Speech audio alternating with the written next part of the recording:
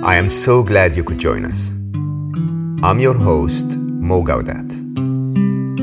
This podcast is nothing more than a conversation between two good friends sharing inspiring life stories and perhaps some nuggets of wisdom along the way.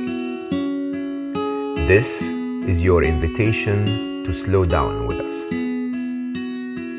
Welcome to Slow Mo.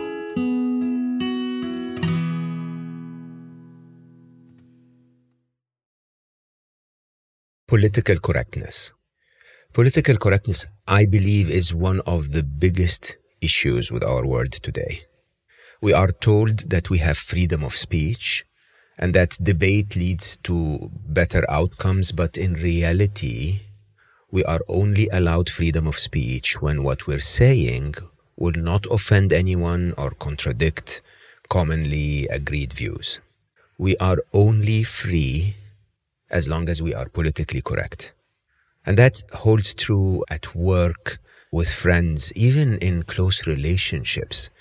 And it just drives me crazy. It feels a little bit like the first person that said the earth is not flat. There is evidence, such as the curvature of the horizon, that the earth is more likely to be a sphere, but that person was silenced because that view contradicted what scientists of the time believed. Now, interestingly, there is not a place where political correctness is more demanded than within science. If you question a commonly agreed theory in science, you'd better be super solid, which obviously is not the state when you're starting to doubt or question something. Or if you're not that solid, you'll be slammed, literally crushed by your peers and by the establishment. And there is no more place within science that is more taboo, if you want, than contradicting Darwinism and Neo-Darwinism. My guest today has chosen to be politically incorrect. Dr. Stephen C. Meyer is openly contesting much of what is attributed to evolution and natural selection. Stephen received his PhD in the philosophy of science from the University of Cambridge. He is a former geophysicist and a college professor, and he now directs the Discovery Institute's Center for Science and Culture in Seattle. Stephen is not shy about Darwin's work. His New York Times bestseller, Darwin's Doubt, The Explosive Origin of Animal Life and the Case for Intelligent Design, as well as his first book, Signature in the Cell, DNA and the Evidence for Intelligent Design, are not shy to show what is missing in the science of evolution and natural selection. His first book, Signature in the Cell, was named Book of the Year by the Times of London in 2009. His books and research address the deepest mysteries surrounding the origin of life and the origin of animals, particularly the origin of biological information, the code that is needed to produce life. His new book now, The Return of the God Hypothesis, is a book where Stephen presents groundbreaking scientific evidence of the existence of, am I going to say that word, of God, based on breakthroughs in physics, cosmology, and biology. While Stephen might be politically incorrect, I believe he is correct.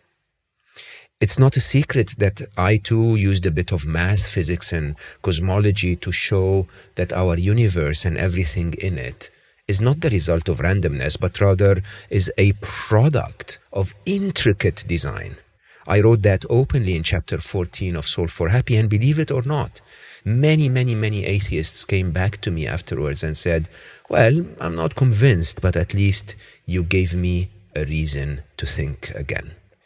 So give me and Stephen a chance today to take you through the topic of the existence of a divine being, a designer as we both call it. I promise you, we will not refer to a single fable from religion. We will not use verses from the Bible or the Quran. We will just give you a more comprehensive scientific view of what has been marked by science as politically incorrect. We will give you more data, more science rather than less science. Normally, people will tell you, here is a glimpse of the science, and this is why we believe that everything is the result of randomness. With enough science, maybe you will make up your own mind about the possibility of everything around you being created through the Big Bang, evolution, and natural selection. We will not ask you to do anything actually at the end of this other than reflect and contemplate, basically. Think about what that might mean to your life. This is surely a topic that, regardless of how busy you are today, is worthy of taking a little bit of time to slow down. Dr. Stephen C. Meyer and the Return of the God Hypothesis. Let me begin by saying, for you, I'm the kind of guy like, the girls that used to scream for the Beatles. I do that when I hear you on YouTube. I think it's, to me, as I mentioned in my introduction, I recorded that earlier, of you, there is a sense of political correctness in our world today. There are certain things that are not supposed to be said. And most people think that this is in our day-to-day life. I think there is not a place on the planet where this is more enforced than in science. And within science, the biggest place that you shouldn't be politically incorrect is Darwin. And your work is simply saying, people, listen to me. There are things here that you're missing. So I adore what you're doing. I wrote a little bit about it in my first book, and I think you say it's so much better.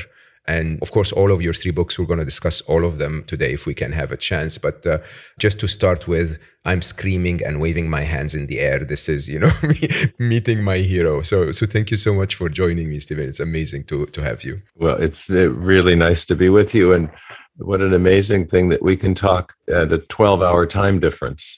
Yes. Which means we're literally halfway around the world from each other. I lived actually around 5 years of my life when I was at Google X. I lived my life between Dubai, 2 weeks in Dubai and 2 weeks in California. And literally, it's night and day. It's 12 hours time difference. And in a very unusual way, when I came to Dubai, I maintained California hours. So I would go to work at 9 p.m. and I would stay at work until 4, 5 a.m. and then go back and go to sleep and then start the day later. And yeah, it's not the easiest life. So I am, I'm very grateful that you're waking up early. I'm staying a little late, and I hope it's, it's going to be worth your time. It's working out beautifully, and nice beaches in both places, apparently. Dubai is becoming quite something, I have to say. I mean, first time I came to Dubai, it was 1995, and you could see they were making a lot of advances as compared to the rest of the Middle East. But now it's just really incredible. I mean, public beaches, public parks, they really invested in those things. And they turned the desert into a miracle when you really think about it. It's quite an interesting place, yeah. That's fantastic. Yeah. Have you always lived in Seattle? No, I was raised here and then went to college on the eastern side of our state of Washington. After graduation, I went to Dallas and worked in the oil industry for 4 years, and then went to Cambridge for postgraduate study, and then came back to teach at my alma mater in eastern Washington, and then eventually came back to Seattle. So it made a big loop. A bit of a tour, yeah. Yeah. Seattle is definitely one of my favorite cities in the US. I think it has a very interesting European flavor to it, if I may say, and it's just so pleasant. We found it quite easy to adjust to the weather in Cambridge when we got there, because it was almost identical to the dreary, wet, gray weather we have here. Yeah. I mean, the weather bit, you have to sort of ignore. So Right. Yeah. I want to start by actually asking you about you and your journey. I mean, it takes a lot of courage. We're going to talk about the idea of evolution, the return of the God hypothesis, and so on. It takes a lot of courage for a scientist to do what you're doing, to say, guys, you've missed something. And it's interesting for me that you are one of the very few that stand up and say this. So how did you get that courage? What led you in your research? What led you in your life story to stand up and say, this is not right? That's a bit hard to say, I suppose. Yeah, it's a bit hard to say. There's a lot of factors.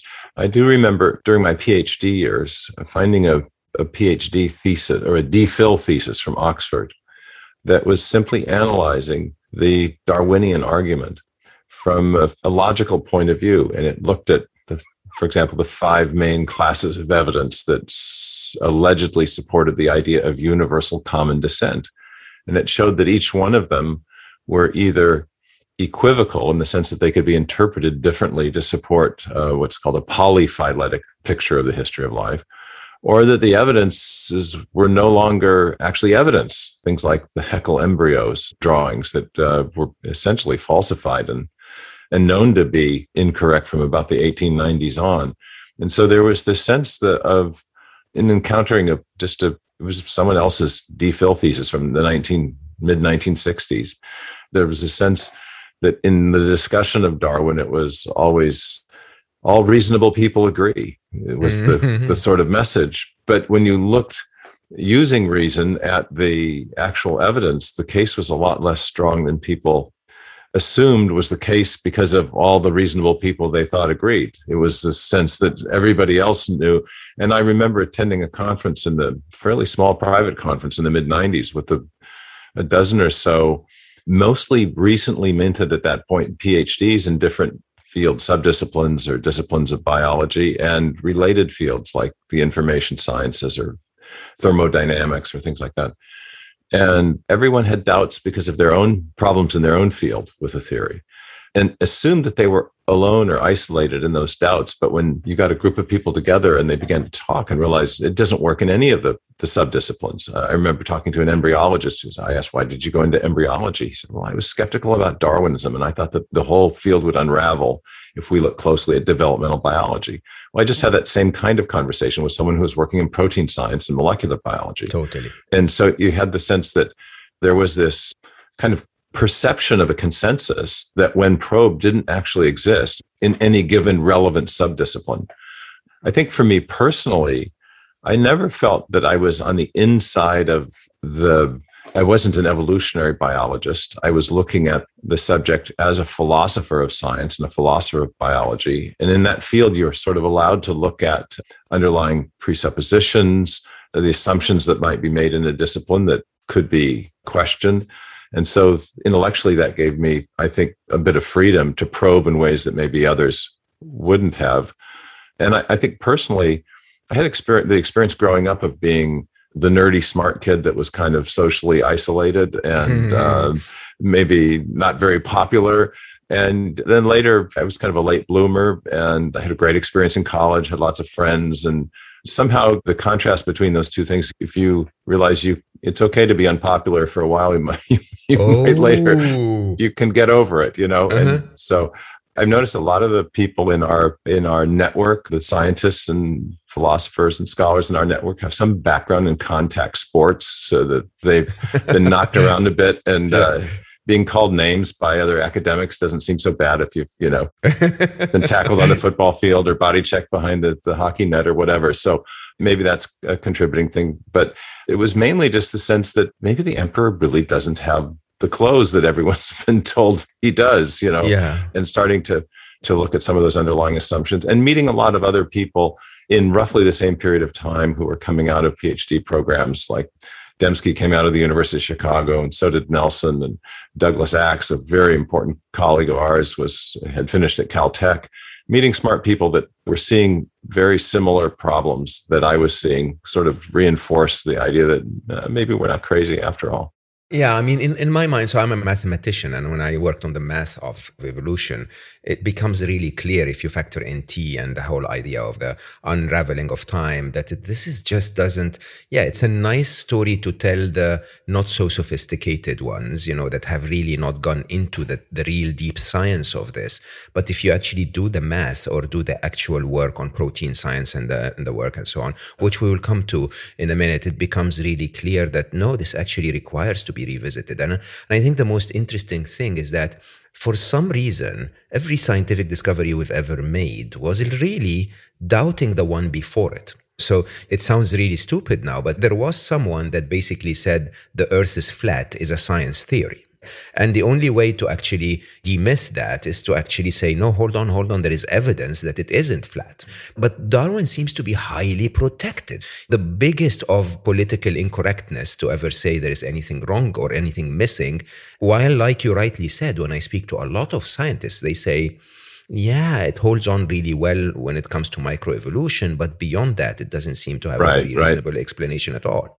I had the experience in Cambridge as a PhD student, not as a faculty member, but as a PhD student, being taken aside by established scientists, other PhD students, postdocs, who would say, when they found out what I was working on in my PhD, which was not the biological evolution, but it was the origin of life problem, they would just take me aside and say, oh, I've never understood how that works. Yeah. That's never made sense to me, that we could get from non-living chemicals to the first living cell by some process of self-organizing, whatever. The chemical evolutionary piece of it didn't make sense. But I've had a number of people, I think you hit on something when you talked about the mathematics. There's been the first really prominent skeptics about neo-Darwinism were the mathematically inclined scientists who attended the Wistar conference in Philadelphia in 1966. And there's been a kind of train of thought since then. And people who have an engineering background or a physics background or a mathematical background have been very skeptical about the claims about transfer, the ability for one functionally integrated system, biological system, to transform itself in a series of survivable intermediates into another. And when you get right down to the level of the genome and you begin to ask, well, what are the probabilities that there could be a series of mutations that would generate a new protein or new protein fold? This turns out to be the really relevant unit. Even with billions of years, the mathematical probabilities don't look very promising at all. And it was this Wistar conference in 1966 where a bunch of scientists from MIT, engineers, computer scientists, physicists, engaged the biologists and started asking questions about the plausibility of a essentially random search for a new gene capable of building a new protein. How probable was that, really? Given that natural selection only acts after the fact to preserve a functional outcome. There is the dual aspect of mutation and selection. But the part that's creative in the mechanism is actually the random mutation. The natural selection can only preserve what random mutation first produces. Correct. So let's stick to this for a second, because we want to simplify the conversation to our listeners. So the idea is Darwin claims, or Darwin's theory basically claims that through evolution and natural selection, what you get is functioning models, let's say, of beings or physical beings that are different than the ones before them in a very drastic way, different species, and that this happens. And then natural selection keeps the good ones and kills the bad ones. But the part that is not frequently discussed is that the trials in the middle will only count as trials if they were functional in the first place. So you can't have a fish transform into an amphibian, but that amphibian didn't work, and consider that part of natural selection because there was nothing to select from. It has to transform into something that actually is functional, and then the natural selection would keep the good ones. And the calculation of this basically means that you only keep the good ones, only keep the ones that actually work, which requires a very big stroke of luck, doesn't it? Well, it could or it couldn't. It may or it may not. It depends on the biology. And this was the natural selection selects for functional advantage. The question is, how hard is it to reach a functional advantage from a previous functional advantage? If it's easy, if just a few changes will produce a new functional advantage, then the whole system could work. But if it's hard, or if there are certain types of functional advantages that are necessary, that are hard to reach, that are really improbable to obtain by purely random means, then natural selection will never have anything to select. So give us an example of that. So what is a natural advantage that, is functional? It turns out there are many small variations that will produce, we have the classic examples from the biology textbooks, the slight variations in the shape or function or shape or structure of a finch beak, or the change in the coloration pattern in the peppered moths, dark to light to dark again, or antibiotic resistance. Turns out that all of these classic examples of Darwinian evolution in action are produced by very minor changes in gene sequences and a very small number of nucleotide-based changes. But more fundamental changes in the history of life require, at the very least, new proteins and new protein folds. And this is where the whole question became very tractable. Is the mutation selection mechanism genuinely creative in the sense that it can produce the kinds of changes that are necessary for fundamental innovations in the history of life? And if you're talking about fundamental innovations, you're really talking about a body plan, but a body plan requires new organs. New organs require new tissues require new cell types require new proteins. So let's just take it right down to that baseline level. Can we get a fundamentally new protein fold, which is a unique three-dimensional structure? Because that's a necessary condition of any of those higher levels of morphological innovation.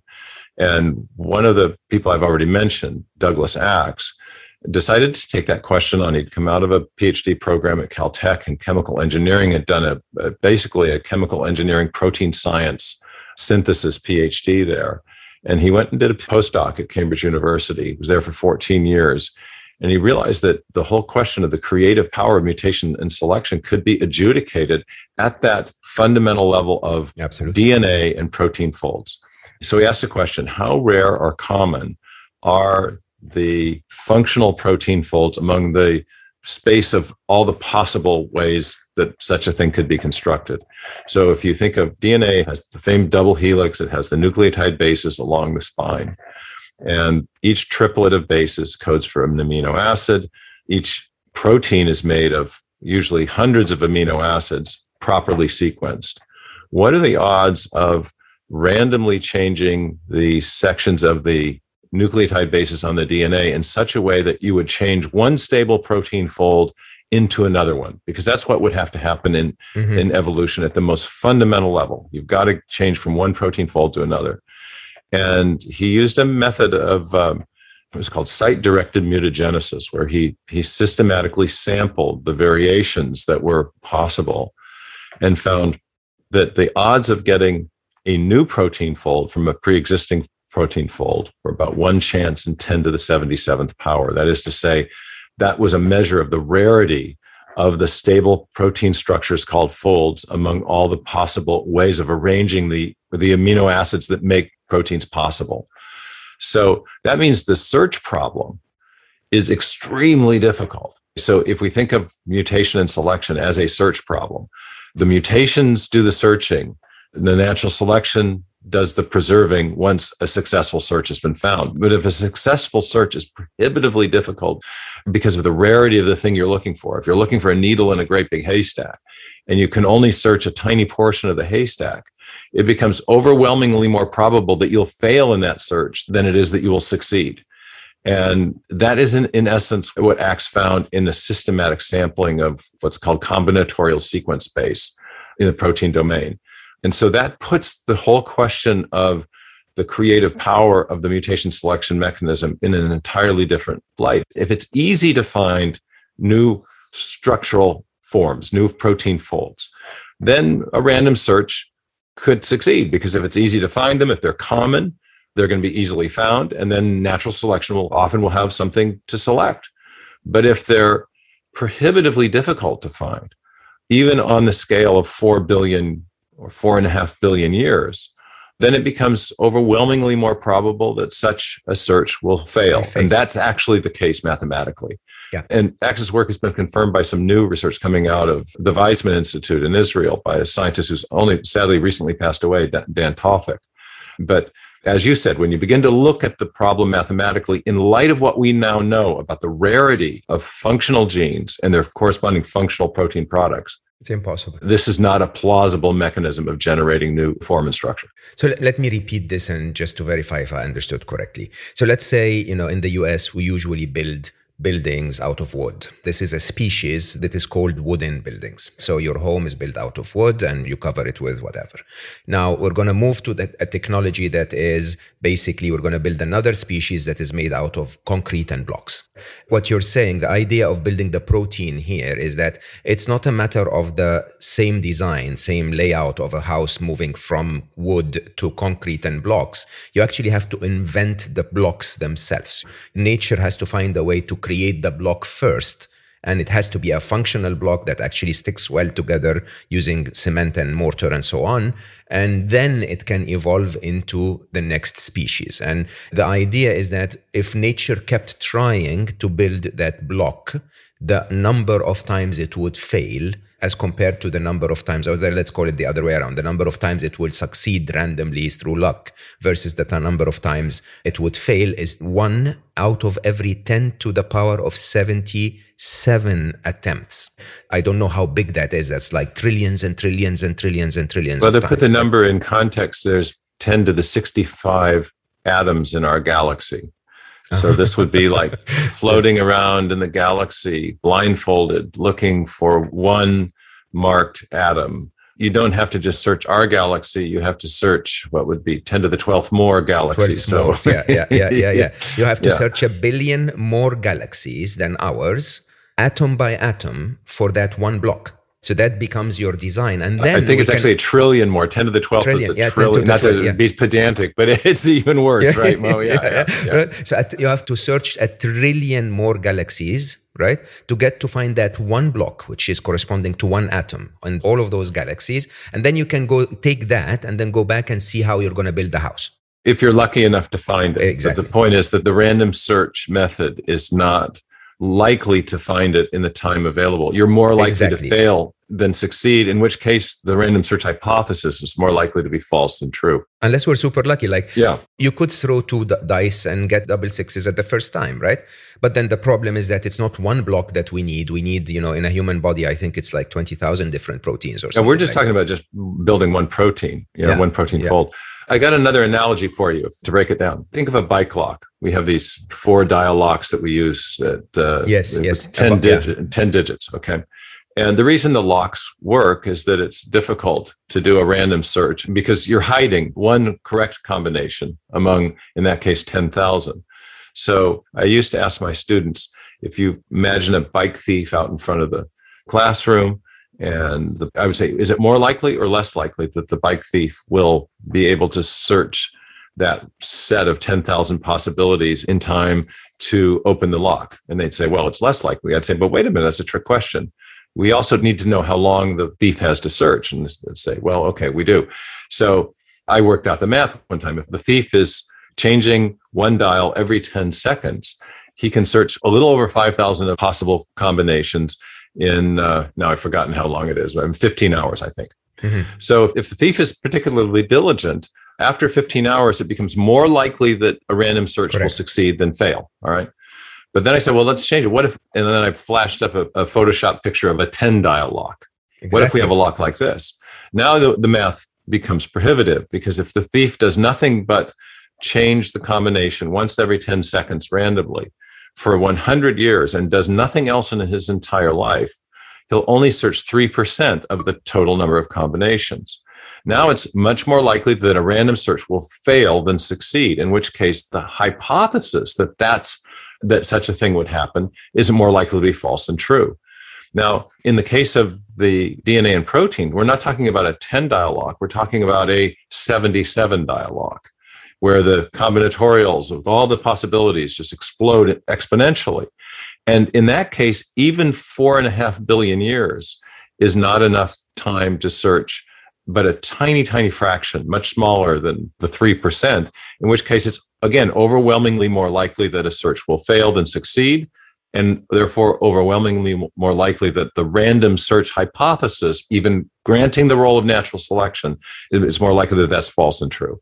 Okay, so let me repeat this again, because I know this is true. When you know mathematics, you can easily feel this. So it's really not difficult, but you have to know math. Imagine that your bike lock is made of 77 little dials. Each of them is from 0 to 9, and that you forgot the combination. And try to ask yourself, how long would it take you to guess? If you had one dial on that lock, it would take you 10 trials to guess, right? You're going to try 0, 1, 2, 3, and so on. Now, as you add dials to it, it is not just double the number of trials. It is squared, okay, and then cubed, and so on and so forth, right? So basically, you have to try the 0 on the first one, and then the 77 zeros, and then you have to try 1 on the first one, and then 76 zeros, and then 2 on the first one, and 76 zeros. Start counting in your mind how many trials that is. And the problem with looking at the insight about looking at this mathematically is that scientists will tell you, yeah, but we had enough time.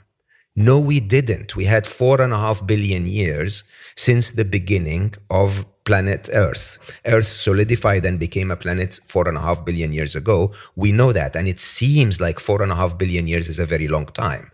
But if nature attempted to try and make that one protein once every 10 seconds, it is very unlikely that nature will be able to create that randomly. And if it did, it would then have 19,999 more proteins in your body that have to happen exactly at the same time so that your body comes together and works.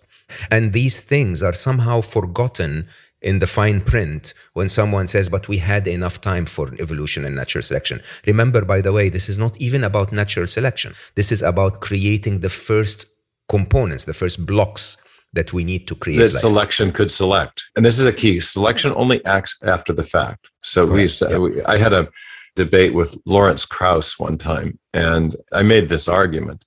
Afterwards, his buddy Richard Dawkins weighed in the social media, and he was irate, that I had misrepresented the evolutionary process as a purely random mechanism. And that gave me a chance to respond to Dawkins directly. And I made the point that no, we fully understand that the mutation selection mechanism is not completely random. Natural selection is not a random process. But there is an ineliminable element of randomness in the combo process of mutation and selection, and that is the random mutations are random. Yeah. And unfortunately, what is often forgotten is that the random mutations are the creative element. Natural selection can only preserve what random mutations have first generated. And if the search space, if the array of possibilities that have to be searched by random means is too vast and the thing you're looking for too rare, then even billions of years of time will not render such a search a plausible means of generating new biological information and therefore new protein folds, which are the fundamental unit of biological innovation. You can't get anywhere if you can't build a protein fold. Exactly. Let's go to what's even more staggering mathematically, DNA. So we think we've understood DNA. I think what we know so far is like 3% of the DNA, but it's basically 3 billion records. So to a software developer like myself, this is basically sitting down to write 3 billion lines of code. Again, a lot of people think that DNA is just a biological thing. No, it literally is code. It is basically... It stores code, absolutely, yeah. It stores software, really. One of our great biotechnologists here in the Seattle area, where we have all these great biotech companies, Leroy Hood, simply says DNA contains digital code. That's what it does. Yeah, it's basically describing, literally, like I liken it, which I know is a very, very bad example, but I liken it to the old punch card machines. It basically, the DNA goes through the code pair by pair and says, okay, this is how I'm going to build something. I'm going to switch this on, switch that off, turn this way, turn that way, and basically build something out of that. So the idea of DNA itself, again, is not discussed in Darwin's theory at all. And I have to say openly, when I read Darwin's Doubt, I thought you were very respectful because Darwin did not have all of that information when he made his theory. If you look back at the time, there was no understanding of any of that underlying mathematics or DNA understanding and so on. How does that change the view of evolution? If you think about DNA, what does that make? Well, it's kind of an interesting story because, of course, Darwin didn't know much about hereditary transmission at all. Apparently, he had not read Mendel. A copy of Mendel's book was found in his library after he died. And in the 19th century, the pages of books came bent over and you had to snip them to read the page 1 was visible, page 4 was visible, but 2 and 3 were not until you snipped the folded page. And he had not cut the pages on Mendel's great work. But in any case, by the 1950s, we did learn about DNA. And by the 1930s, there was a new version of Darwin's theory called neo-Darwinism, which placed great stress on the role of mutations as the agent of innovation in biological evolution. And so initially, when DNA was discovered, the neo-Darwinists said, aha, here is the mechanism by which those variations, those mutational variations occur. They could easily envision a change in the essentially letter-by-letter sequences in the DNA that would result in new biological innovation. The problem that was unappreciated in the 1950s, though, was very soon appreciated in the 1960s as scientists, particularly those scientists who convened at the Wistar Institute began to think about mathematically the odds of generating a new protein from a series of random changes in the DNA. So there was a kind of an initial optimism that came with the discovery of DNA and its information-bearing properties among the neo-Darwinists who thought that individual or a combination of base changes in the DNA would result in the biological innovations that the theory required. But when that possibility was examined mathematically, a lot of doubts began to arise. In my view, I guess, I feel a bit insulted when people tell me that code can write itself, because writing code is a very tough thing to do. It's, especially if you wrote the kind of code that I wrote. I wrote in the very early years. I started from having a Sinclair and then a Commodore. And then in my very first career in IBM, I wrote humiliating languages, RPG and CL1. And it's just so many of them. And if you made one mistake on a 10,000 line of code program, the whole thing wouldn't work. And yet now we're assuming that you can actually keep trying and somehow get a 3 billion line of code program to somehow fall into existence without someone like me putting 200 million years of his life writing it. Well, if I'm on talk radio and have to make my argument very quickly, I'll often quote Bill Gates, who says DNA is like a software program, but much more complex than any we've ever created.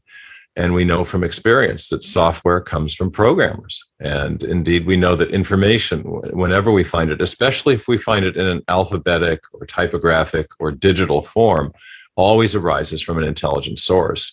So the discovery of literally digital code at the foundation of life should have been for everyone a massive aha experience. There was a mind behind this. And I had an experience with a software developer who granted a couple years of his time to us at Discovery. And he wrote 10,000 lines of code to help us simulate the gene expression system, how the information in the DNA directs the construction of the proteins. And one day he walked into my office and threw a computer design manual or textbook, I guess, on my desk. It was called Design Patterns. And he said, I get an eerie feeling that someone has figured this out before us. And I said, what do you mean? He said, well, I'm learning a lot of molecular biology. I have to in order to write this code to simulate this. And he said, there are known computer design patterns evident in the way the cell is processing information. It's not just that DNA contains information. It's that there are sophisticated design patterns at work in the processing of that information. And I looked at him quizzically. He said, well, look, a design pattern in computer science is an established method of storing or transmitting information. And you know how in your computer, he says, you've got a spell check, automated error correction. Well, there's automated error correction involved in the gene expression. We have files within folders and folders within bigger folders on the computer. Well, there's a hierarchical filing system of information in the cell. And he went on to articulate these various design patterns. So there's a very sophisticated means of processing and storing information. In fact, the DNA is part of an information transmission and processing system. And it's an incredibly sophisticated form of digital nanotechnology. And I think it's implausible in the extreme to think that would have arisen from undirected chemical processes without a mind. I want to go back to the idea of design because I think we want to spend a lot of time on this. But there is another bit of Darwinism that I think needs to be addressed, which is the Cambrian explosion. So one of the things that was also somehow conveniently not mentioned enough is that we have very little evidence of actually a lot of the species that we've seen at a certain era of our history did not come with a predecessor. They just existed. And for those who may not have heard of the Cambrian explosion, search about it. So you know how things are basically, we find fossils in strata of sedimentation. And so you can basically trace the age of the fossil to the time where the sedimentation happened. And there was one era, I think Darwin himself mentioned in his book, that basically said you have a lot of explosion of life, lots of different species, and nothing that counts as a predecessor to them. Can we talk about this? This was one of my favorite discoveries when I read your book. Yeah, thanks for asking. Of course, I wrote my second book was entirely about this, what I call Darwin's doubt. Darwin is aware in the 1850s that the fossil record did not actually support his idea of gradual evolutionary change. And there was a particular event that especially bothered him. We now call it the Cambrian explosion. It was that term refers to the abrupt appearance, geologically speaking, of the major animal body plans, most of the major animal body plans. A body plan is a unique arrangement of body parts and tissues. And the animals that arise in the Cambrian have no ancestral precursors that resemble them in virtually any significant respect. So give us an example, like a... Well, yeah, the most famous phylum, and therefore, and this would be the large scale class in the largest division of biological classification among the animals. So the most famous phylum is the arthropods. These would be the animals with hard exoskeletons. Mm-hmm. And there's quite a number of different classes of arthropods that arise. Perhaps the most famous arthropod is the trilobite. And these creatures just, as you rise through that sedimentary column, they suddenly appear at a particular point in the Cambrian. And you have many of different phyla of worms. You have, even chordates with fishes. You have brachiopods, a whole host of really distinct animal forms abruptly arise in the Cambrian without discernible ancestors or precursors in the lower Precambrian strata. Maybe we couldn't find them. I mean, maybe the things before them. This was, for a long time, the idea. It was called the artifact hypothesis, that the missing ancestors were either an artifact of incomplete sampling, we hadn't looked hard enough, or they were an artifact of poor depositional environment. They were, for some reason, not preserved. 160 years on from Darwin's Origin of Species, we've looked very extensively. We've sampled the fossil record. We keep finding the same kinds of things over and over again. And by basic sampling theory, when you reach a point of diminishing returns, you get a sense that you've sampled everything adequately. So that's no longer thought to be an explanation. But people did hold out for the idea that maybe the Precambrian environment wasn't such that it would preserve the ancestral fossils. In China a few years ago, there was a very dramatic find there's debate about this, but certainly embryo fossils, probably of sponges. Yeah. And these were found in the Precambrian layers, just beneath the layers that documented the Cambrian explosion. So it raised the question, if you can preserve small, soft embryos, why can't you preserve the remains of the much larger animals that had hard parts? And the Chinese paleontologists concluded the obvious, that they weren't preserved because they weren't there. The depositional environment was perfectly suitable for preserving even very small, soft, microscopic organisms. If it can preserve those, why not the larger things with the hard parts? So the artifact hypothesis, I think, has failed. I think certainly the leading Chinese paleontologists and leading Americans like James Valentine and Doug Irwin have abandoned it. So the Cambrian explosion is now thought to be a real event. You have to reckon with it. You can't say it's just an artifact. Yeah. And here's the other thing is that's not widely known, is that the Cambrian explosion is only one of numerous such events in the history of life. Gunther Beckley, the German paleontologist who in 2016-17 announced that he had come to accept the theory of intelligent design after having curated the Darwin anniversary exhibit at the Stuttgart Museum of Natural History, the largest natural history museum in Europe. He was in charge of the Darwin exhibit, and at that point began to read books about the theory of intelligent design so he'd be prepared to answer questions about it from the media. In any case, he wrote an article in 2017 about 17 major fossil explosions, the first birds, the first dinosaurs, the first flowering plants, the first mammals, all come into the fossil record abruptly in the same manner as these first animal body plans do in the Cambrian period. So this pattern isn't an isolated anomaly. It's a repeated anomaly. It's something that doesn't fit with Darwin's theory, but it is the overriding pattern of the fossil record, abrupt appearance and then stasis. So let's close on Darwin because we have so many other things to talk about. What did Darwin get right? Well, I think he saw limited patterns of common ancestry among closely related organisms. I think he also saw that there is variation and selection. Selection is a real process. Natural selection is a real process. True. Yeah. But it's limited in its creative power. And I think what he developed was a framework for understanding microevolutionary theory or adaptation that was extended beyond its true explanatory power. So it's a theory that has applicability within a limited scope, and it simply was extrapolated to try to explain all of the history of life and to provide a mechanistic explanation for the origin of major morphological innovations. And on that score, I think it fails.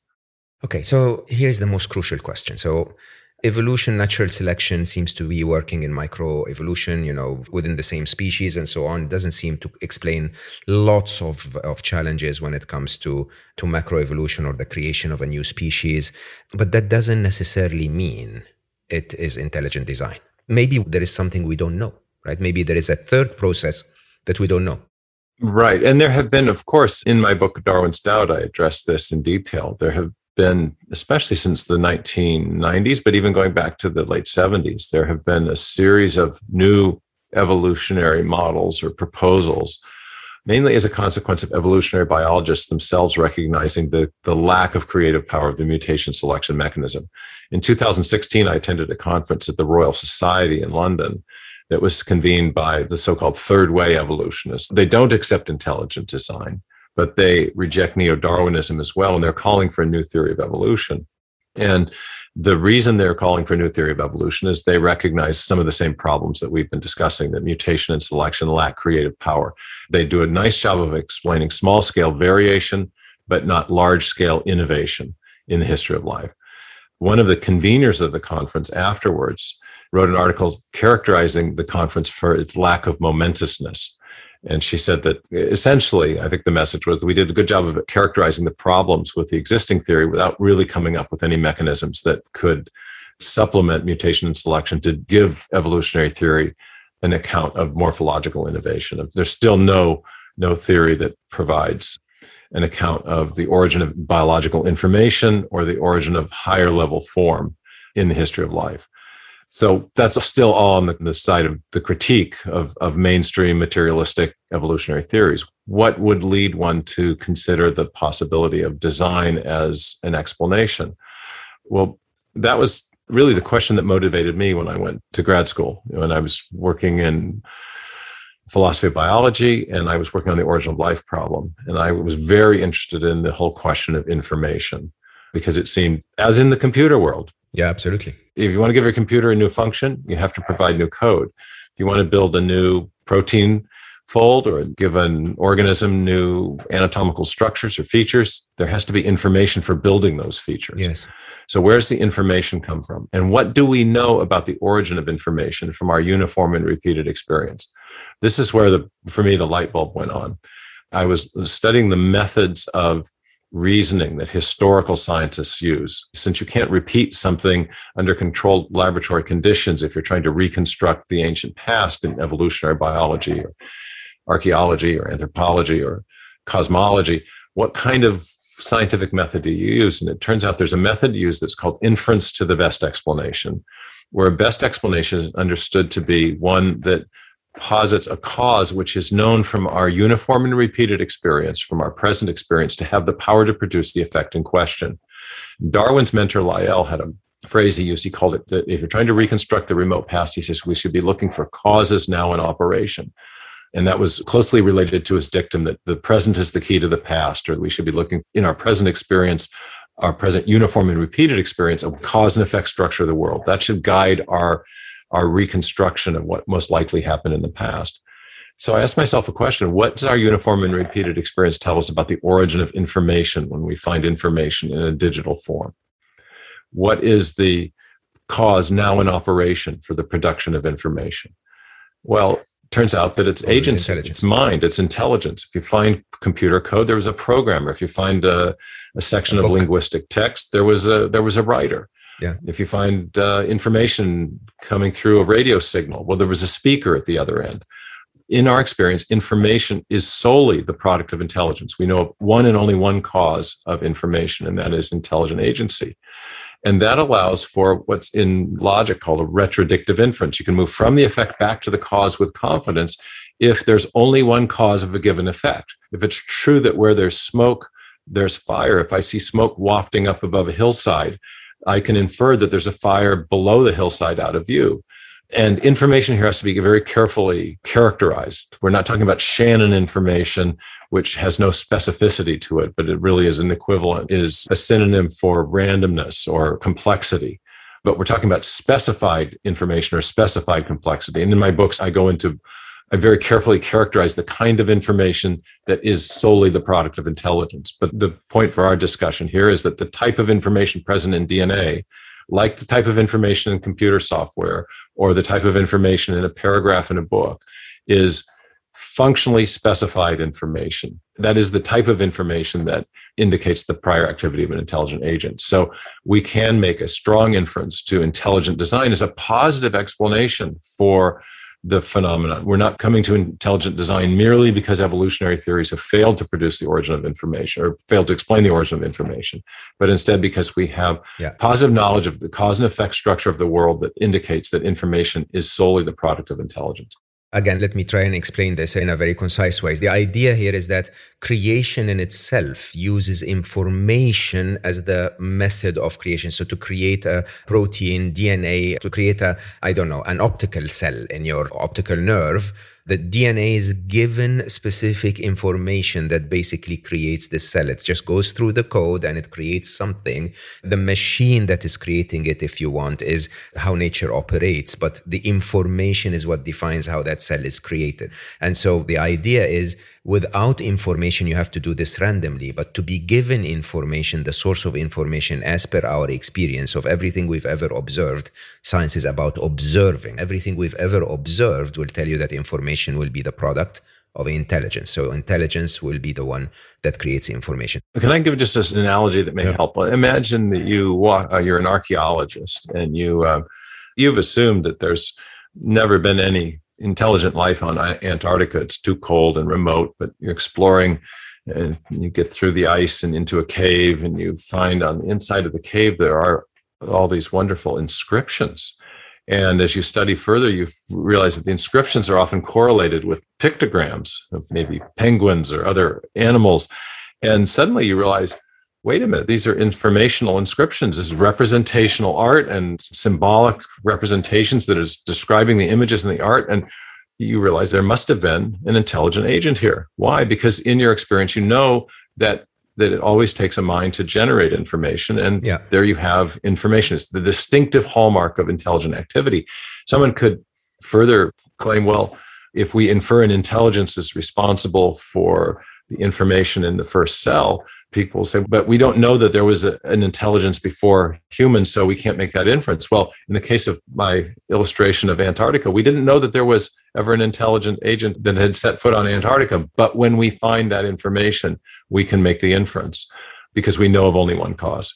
I think the digital information technology inside the living system is so striking in it so closely resembles what we're developing in the computer world, that this should be an immediate aha experience. It's only the strong materialistic bias that many scientists imported into their scientific study from the 19th century that prevented people from seeing this. And we're just asking to take the blinders off. We know what it takes to create code, and there we have it.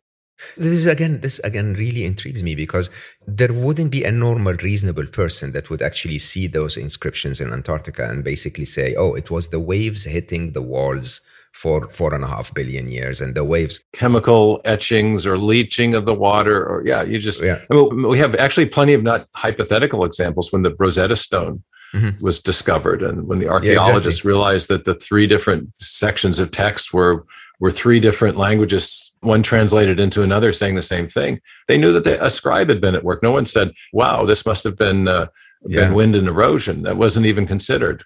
Exactly. Yeah. This was the product of mind. In other words, there are things that minds can do that undirected material processes can't. And when we find those things present, it's reasonable to infer that a mind did them. It's as simple as that at some level. But is a mind God? I mean, because I have to say the definition of God in religion, it varies. But the definition of God in religion, I mean, if we agree that there is an intelligent design, then the question is like, who's the designer? Why the designer did all of this? Why is life so messy if there was a designer? Then you start to question the quality of the design, the character of the designer, and so on and so forth. So your book is The Return of the God Hypothesis. My chapter, in chapter 14, as I call it, was The Theory of Design. There is design. What is your stepping stone between design is God? Well, right. This is the reason I wrote the third book, is to address that question. In the first two, I made the inference to an intelligent designer, an agent of some kind. I wasn't just arguing for intelligent design as an effect, but rather an intelligent designer as a cause. But I didn't specify the attribute or any attributes of that intelligent designer beyond conscious awareness and deliberative capability and intelligence, in other words. And my readers wanted to know, who do you think the designer is and what can science tell us about it? So that's the question I took on in the new book.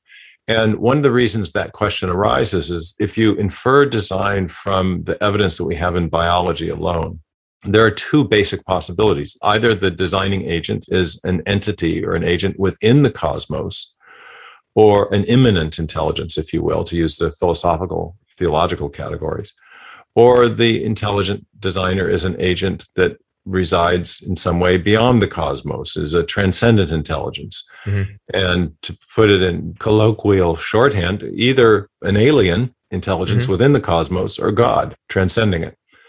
And since the evidence we have of design in biology arises long after the beginning of the universe, it's at least logically possible that some entity within the universe that preceded the origin of life on Earth, that existed before the origin of life on Earth, could have been the designing agent. And as odd as that might sound to some ears, there have been some very prominent scientists that have proposed this idea that's called panspermia, the idea that an intelligent civilization or alien from some other planet or star system evolved by purely natural means, but eventually became intelligent enough to design life itself. And then that agency somehow transported, for example, the first cells to planet Earth, and then the evolutionary process began here anew. No less a personage in science than the late Francis Crick had proposed this in a book called Life Itself in 1981. Fred Hoyle was somewhat sympathetic to this. Richard Dawkins floated the idea in a film called Expelled in 2008. So that was a logical possibility. I never thought it was a very satisfying explanation, because the evolutionary process that produced the alien on some other planet would have had to have begun from a single cell, which would have required information. Yeah. And so we got back to the same question. Where did that information come from? Didn't seem plausible to invoke a chemical evolutionary process on some other planet, since it was so implausible that it could happen here. And again, we know that information comes from mind. So it seemed to push the question back to some sort of ultimate intelligence. But in the new book, what I did, in addition to looking at the biology, was I also examined the evidence of design that we have in physics and in cosmology. Oh, yeah. And the physicists have been telling us since the 1960s that we live in a kind of Goldilocks universe where the forces the fundamental forces of physics, the strength of the gravitational force constant, the electromagnetic force, the fundamental strong and weak nuclear forces, they have to be just right, not too strong, not too weak. The masses of the elementary particles can't be too heavy or too light. They fall within very narrow ranges, very narrow tolerances, in order to make a life-conducive universe. The expansion rate of the universe, and more fundamentally, the force that is producing the expansion of the universe, the cosmological constant, has to be exquisitely finely tuned. An accepted number is 1 part to the 90th power. And so you have all of these fundamental parameters of physics that fall within very narrow tolerances for no underlying physical reason, no underlying reason of a more fundamental physical theory. And they do so against all odds. It's incredibly improbable that they would fall within these tolerances. And many of these parameters are independent of each other, so these probabilities multiply. And in addition to that, the initial arrangement of matter and energy at the beginning of the universe, the so-called initial entropy fine-tuning, is fine-tuned to something, Sir Roger Penrose has calculated the number. It's 1 part in 10 to the 10 raised to the 123rd power. So it's 10 to the 10 to the 123 is the number. 1 part in that hyper-exponential number. You can't even get your mind around the degree of fine-tuning that's involved. Any mistake in that fine-tuning, if you miss it by a tiny, tiny bit, none of this happens. Yeah, it's Maxwell Smart missed it by that much. It's you don't get a life conducive universe, and all those conditions are merely necessary but not sufficient. There has to be also planetary fine tuning down the road, et cetera, or down the timeline.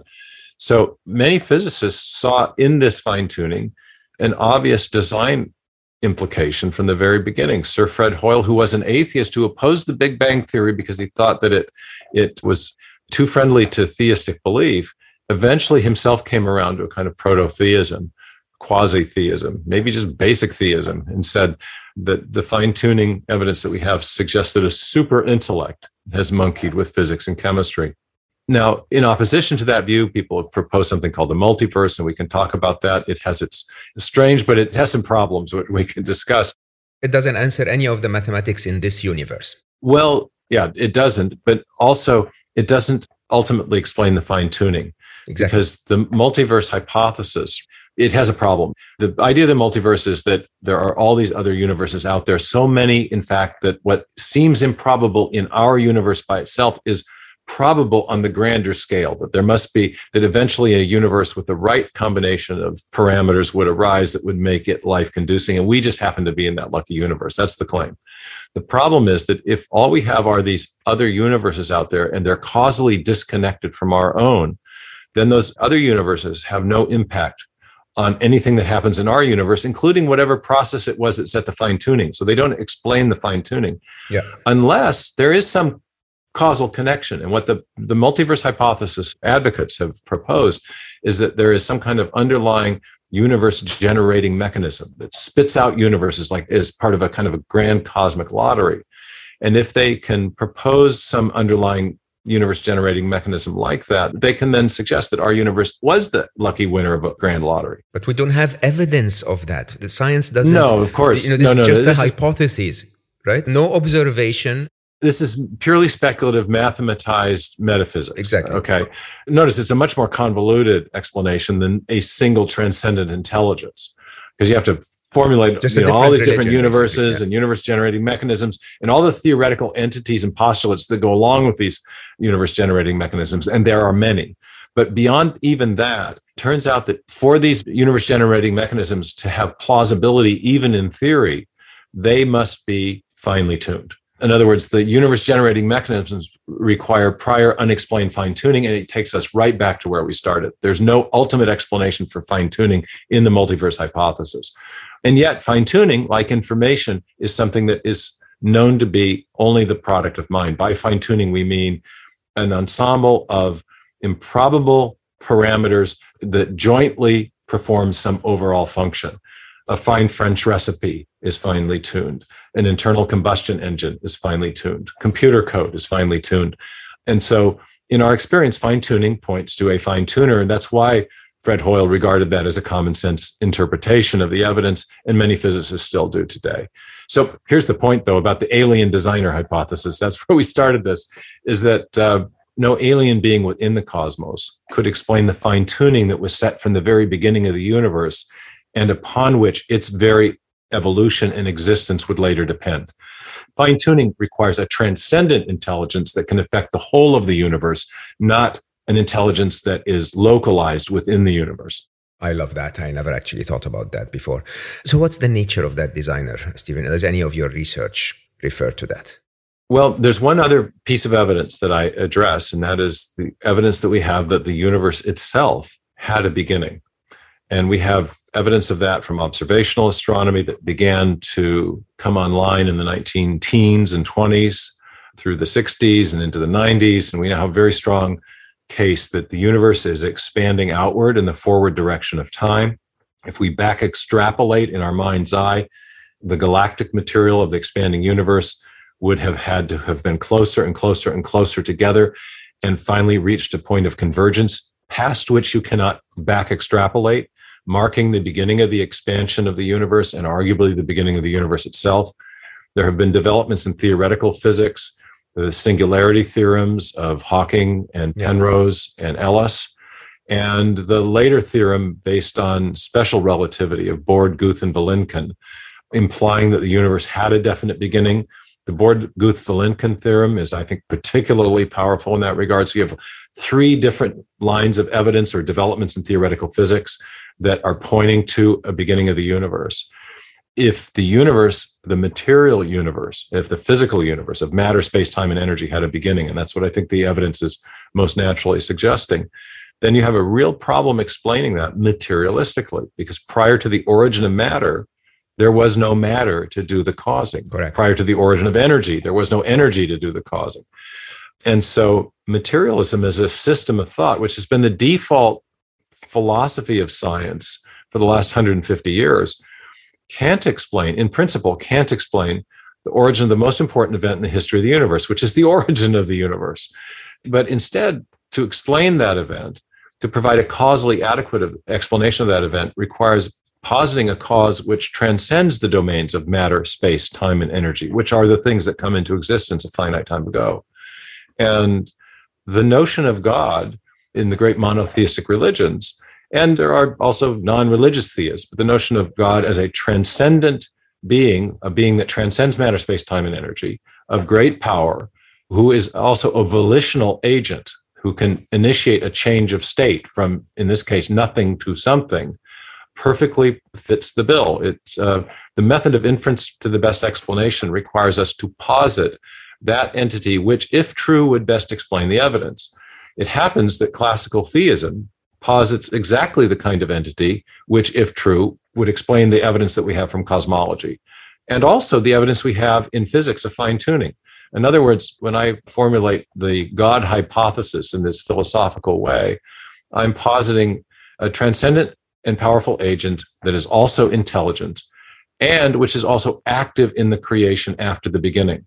I don't think deism, for example, fits the bill here, because we have evidence of design that arises long after the beginning. So we have evidence of design at the beginning, we have evidence of a creation event at the beginning, but we also have evidence of design arising discretely along the timeline long after. So I think the hypothesis that best explains the evidence is that of a theistic creator or designer, a transcendent intelligence who or that is also active in the creation.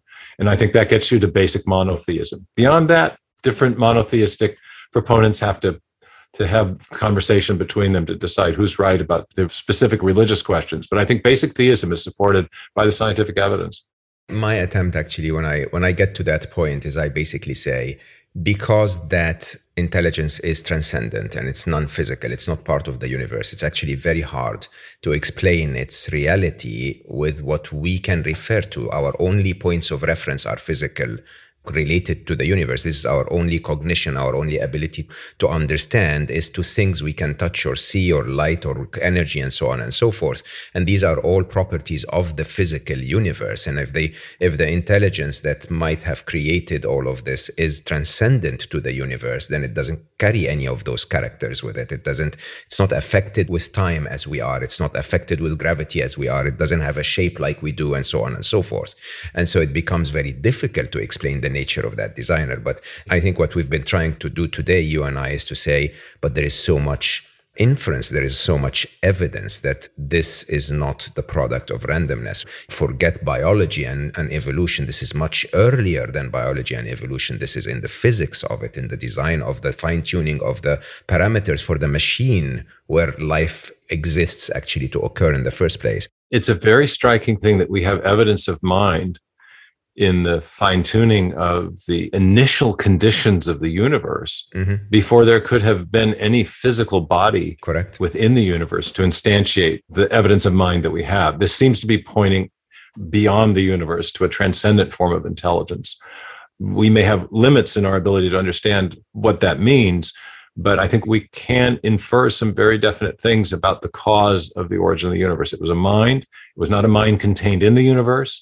And it's a mind that also seems to have been active after the beginning of the universe. And that, I think, that comports with basic theism. That equates to the concept of God. We may have much more to say about who God is, but it is at least a godlike cause that we're talking about. So I'll stop here. I think we've given everyone a lot to think about. And I know for everyone listening that this has been a lot more complex than our typical conversations here on Slow Mo, but it is complex because life is complex and the topic is complex and the topic is actually worth contemplating. I would draw everyone's attention that throughout our conversation, Stephen and I have not mentioned a single story from religion, no fables, no beliefs, no spirituality. This is pure mathematics, pure physics, pure biology, pure science. And I think the idea is, and I keep saying that, is because everyone who listens to me knows I truly admire science and what science has done for us. But because of the complexity of science, we tend to actually ignore some very important parameters. We tend to somehow basically say, look, let's just work with what we have, just like we worked with Newton's laws to put a man on the moon, and then realize that Newton's laws were just such a small fraction of anything that we've ever known. But let's work with it. So a lot of what gets missed in this conversation, I believe, is the important bits. And I hope that we've tried to explain them today in a reasonably simplified way for those who are not into mathematics and physics and biology. But do ask me and do ask Stephen if you have further questions. Find me on social media. I'll try to simplify it as much as I can. What we're trying to tell people here is there is a reasonable doubt. If we were in a court of law, there is a reasonable doubt from a science and mathematics and biology and physics point of view that we are not the object of randomness. There is a reasonable reason to believe that this is the result of intelligent design and that this intelligent designer is transcendent. It's not part of this universe because it needed to exist with its intelligence prior to the existence of the universe. Stephen, any last words before I bow?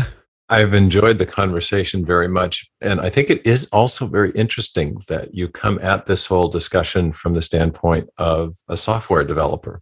Oh, yeah. We have found that the people who get the case for intelligent design first are often computer programmers, medical doctors, and then engineers of various kinds, because they're working with design and they recognize the hallmarks of design systems. And certainly in the living world, they're everywhere evident. But even now, the physicists are saying, hey, the basic parameters of the universe are exhibiting design. So it's a fascinating time to be alive and wonderful to have this conversation, again, halfway around the world from each other.